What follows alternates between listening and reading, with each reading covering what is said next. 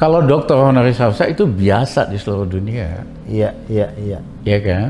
Orang bisnis kasih gelar dokter honoris causa mengingat jasa-jasanya langsung maupun nggak langsung, nggak melihat pendidikannya, itu mah biasa aja gitu.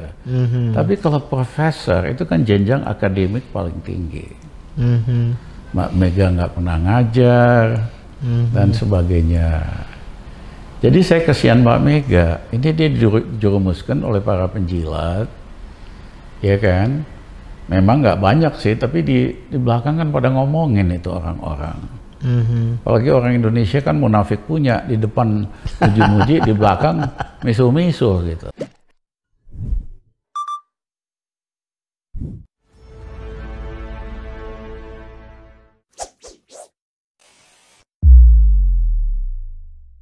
Nah, Bang, kan kalau kita bicara perguruan tinggi kayak atau sekolah, kan aspek si pendidiknya ini penting, Bang. Saya pengen ngajak Abang masuk ke situ.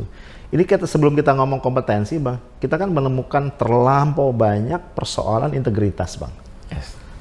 Ada plagiasi, self plagiasi, pelakunya bisa jadi rektor bahkan, dokter juga melakukan plagiat, Bang. Bahkan beberapa, Bang, untuk ngejar Bang. Itu kan kalau riset kan etikanya adalah kalau itu riset mahasiswa kita, Bang, kita kan cuma boleh jadi peneliti kedua, Bang. Yeah. Ini beberapa tuh meletakkan namanya bahkan jadi peneliti pertama dan seterusnya dan seterusnya. Saya jadi apa? Jadi agak putus asa, Bang.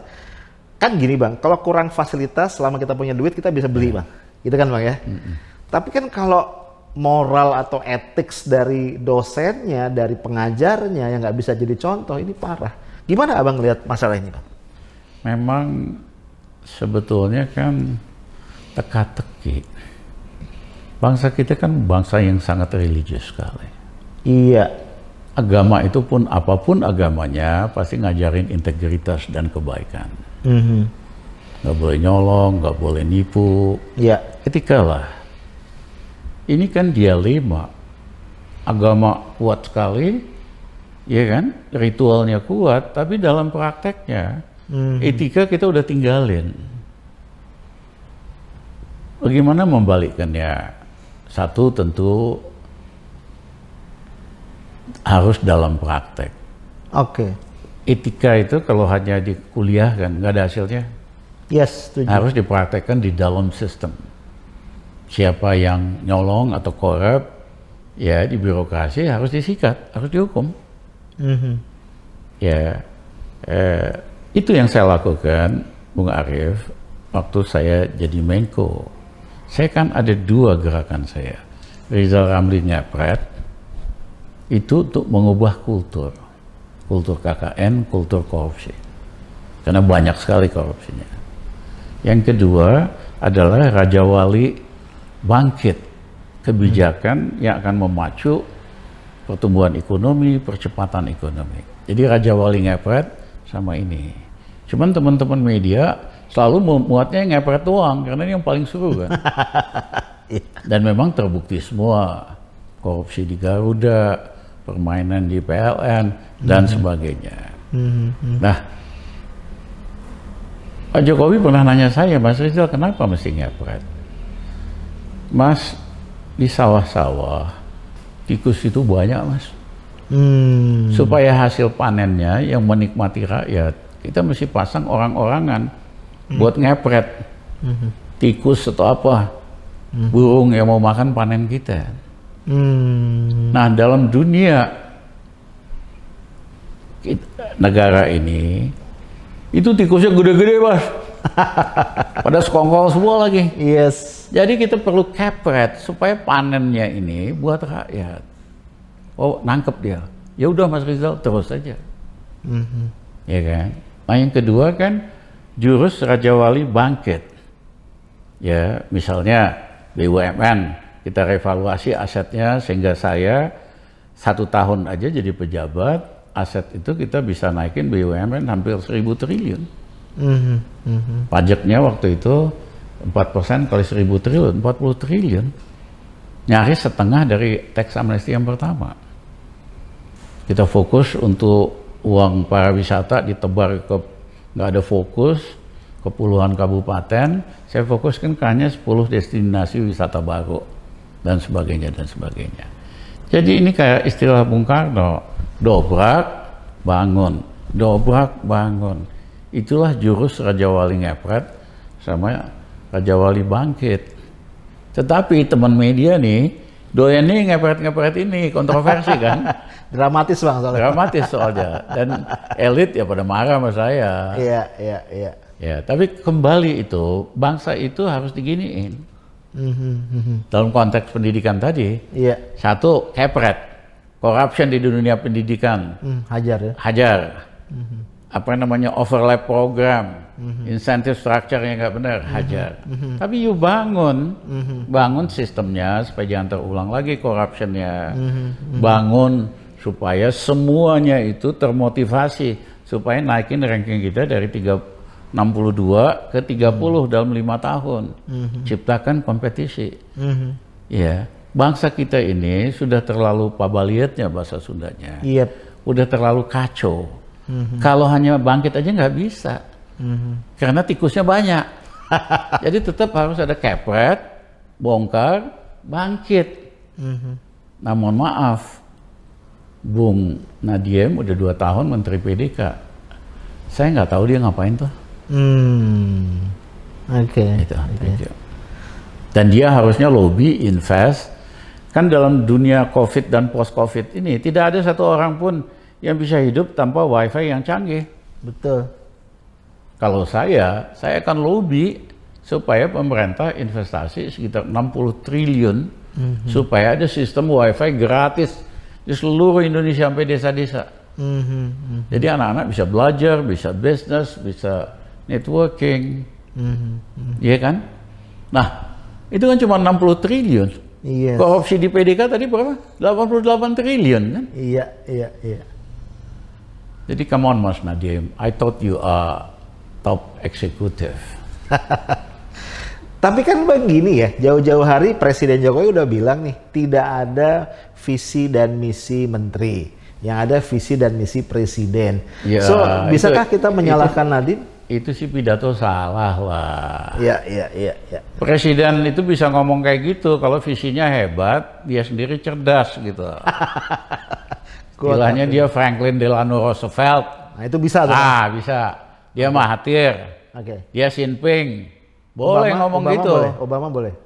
Obama oke lah. Masih efektif. Iya, masih oke. Lah ini presidennya visinya kagak jelas. Ngomongnya bolak-balik. Kan bingung. Visi dia selama pidato kan kita anti import. Pelaksanaannya sebaliknya. 1 juta ton beras. 1 juta ton beras. Jadi visi yang mana ngikutin presiden? Kacau. Oke. Ya harusnya Pak Jokowi introspeksi, tahu kelemahan dia, ya serahkan sama yang jago-jago. Oke. Buat merumuskan policy sendiri. Yang penting tujuannya rakyat Indonesia lebih cerdas, lebih sejahtera. Bang Arief barangkali ingat John Kennedy. Ya. Terpilih sebagai presiden karena memang populer, simpatik, charming. Tapi apapun dia waktu jadi presiden dia masih muda sekali, 35 tahunan kalau Iya. atau mendekati 40. One of the youngest Bang ya? Ya, bapaknya bantuin dia supaya dapat top advisor. Misalnya salah satu itu ahli Rusia top. Sehingga waktu ada konflik ya, di Kuba tentang Bay of Pigs, dia dapat the best advice. Salah satunya lagi adalah profesor sastra top di Harvard. Jadi kalau Bang Arief baca quotation dari Kennedy atau history atau pidatonya, yang bikinin si profesor literatur yang hebat ini. Yes. Itu kan dalam tuh quotation Kennedy. Betul. Ya, ternyata dia ada tulis gini.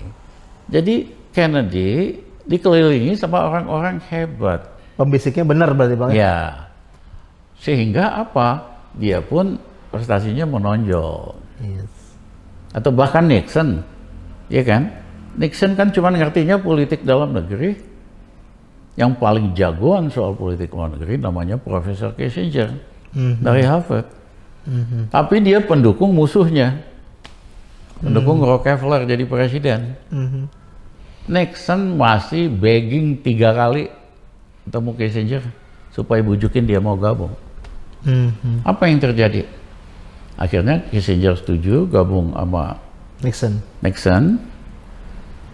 Legasi Nixon yang paling besar adalah foreign policy, yaitu bujukin Mao Zedong supaya membuka diri dengan Barat.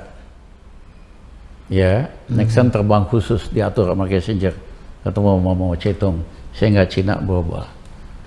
Jadi presiden yang pas-pasan pengetahuan atau bacaannya harusnya cukup rendah hati untuk dikelilingi oleh orang pintar dan hebat. Itu juga ilmunya Pak Harto.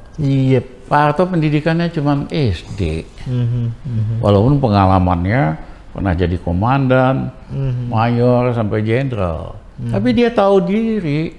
Dia nggak nguasain ekonomi, nggak nguasain politik, antropologi. Dia dikelilingi oleh profesor-profesor pintar. Ada Profesor Wijoyo, Ali Wardana dalam ekonomi dan lain-lain.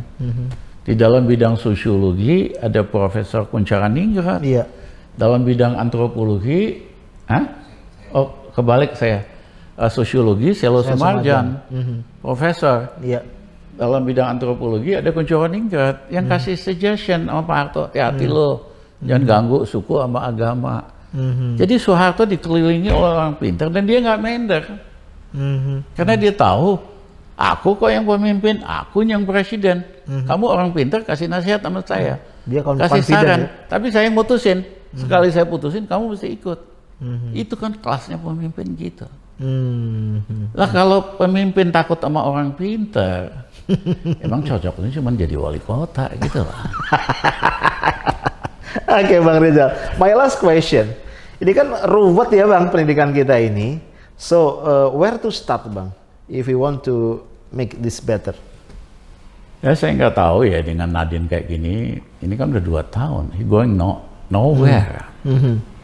Replace him? Ya jangan-jangan pertanyaannya lebih besar. Karena ini terjadi sama menteri-menteri yang lain juga kan. Oh, oke. Iya kan?